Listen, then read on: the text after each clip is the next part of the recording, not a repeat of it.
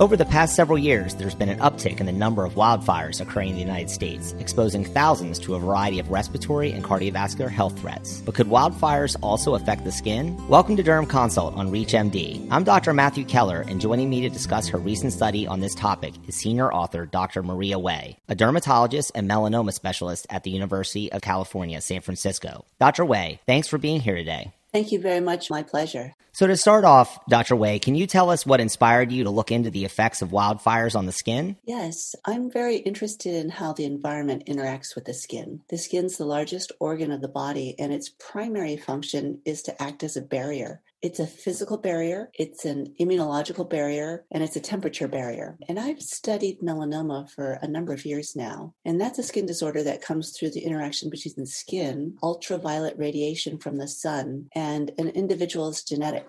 In the case of wildfires, as you mentioned, here in Northern California, we've been experiencing an increase in the number and intensity of wildfires. In 2018, when the campfires started, I was in my office in San Francisco here, which is 175 miles away from the source of the fire, and ash was falling from the sky like snow, and smoke was covering the skies. And as I was looking out my office window, I wondered at that time how the smoke and ash might affect the skin. And just during that week of the fire, I had a student come in who was very interested in, his first sentence was, "I'm interested in studying the environment in the skin." So that was Raj Vidadu. He's the first author on the paper, and that's how the project got off the ground. It's interesting how serendipity and sort of how things come together in scientific research. But what about wildfires make them so dangerous for the skin? Well, first, air pollution generated by wildfires has a very wide reach. I was sitting 175 miles in my office away from the source of the fire, and yet the smoke was dense and ash was falling. Last year, pollutants from fires on the West Coast could be detected on the East Coast and over the Midwest as well. Second, depending on what's burned, the composition of fires is very complex. For example, the campfire burned down not just foliage, but also the town of Paradise, so that many of the pollutants that resulted were from burning household items such as plastics, metals, and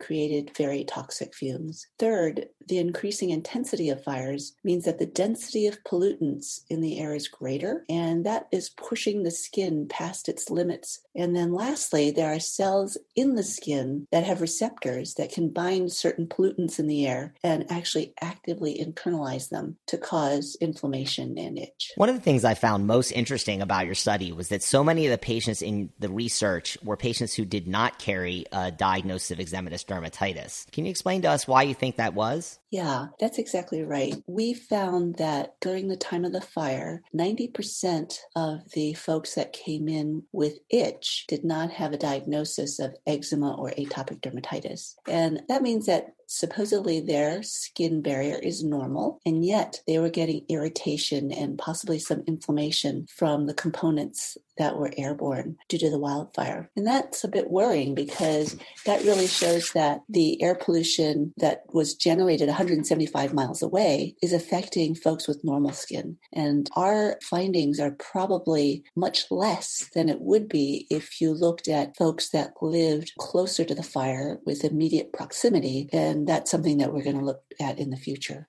For those of you just tuning in, you're listening to Derm Consult on Reach MD. I'm Dr. Matthew Keller, and today I'm speaking with Dr. Maria Wei about her recent study exploring the potential link between wildfire smoke and skin disease. So, Dr. Wei, how do wildfires differ from a typical campfire or fireplace? Should we recommend our atopic kids not go camping? Well, wildfires are significantly different from a typical campfire or fireplace fire in that wildfires are very intensely burning. They're much hotter and unpredictable. They can burn items such as homes, as I mentioned before, and create air pollution in greater quantity than a typical campfire or fireplace, with a greater density of pollutants. And so they have a very different quality from campfires or fireplace fires. I think that kids with atopic dermatitis or eczema can safely go camping and just be mindful of not standing in the plume of campfire smoke, which can shift with the wind. And also the contact is so brief. If they happen to walk through the plume, it's not an issue. Wildfire pollution, it's usually present for a number of weeks. For example, the campfire in 2018, the one that we studied in our paper, the air pollution in San San Francisco, 175 miles away, lasted for 2 weeks, and the level of pollution was greater than tenfold over baseline. So quite different from the exposure that you would get at a campfire. Thank you so much for that. So what recommendations would you have for people during wildfires? Should they stay inside, use emollient if outdoors? Yes, there are some pretty simple strategies that you can use to protect yourself. One of them, of course, is staying inside. And wildfires don't just affect the skin, they can affect the lungs, the cardiovascular system, and actually the neurological system as well. So staying inside is a very good strategy. But of course, if the fire is prolonged and you have to go about your business, you can apply emollients because that provides an additional barrier. If you have normal skin, it is additive to your normal skin barrier. And if you have eczema or atopic dermatitis, it sort of replaces and gives you a normal barrier in times when you don't have a normal barrier. And you can wear long sleeves and long pants just to cover your skin as well. So before we wrap up, Dr. Wei, did you find or are you looking into any other skin conditions that may be affected by wildfires?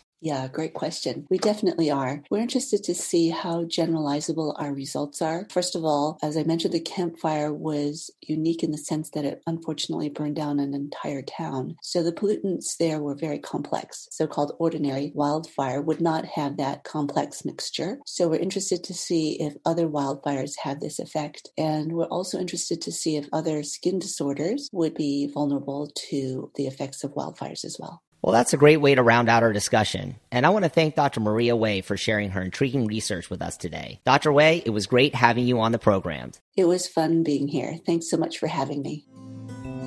For Reach MD, I'm Dr. Matthew Keller. To access this episode and others from Derm Consult, visit reachmd.com/dermconsult, where you can be part of the knowledge. Thanks for listening.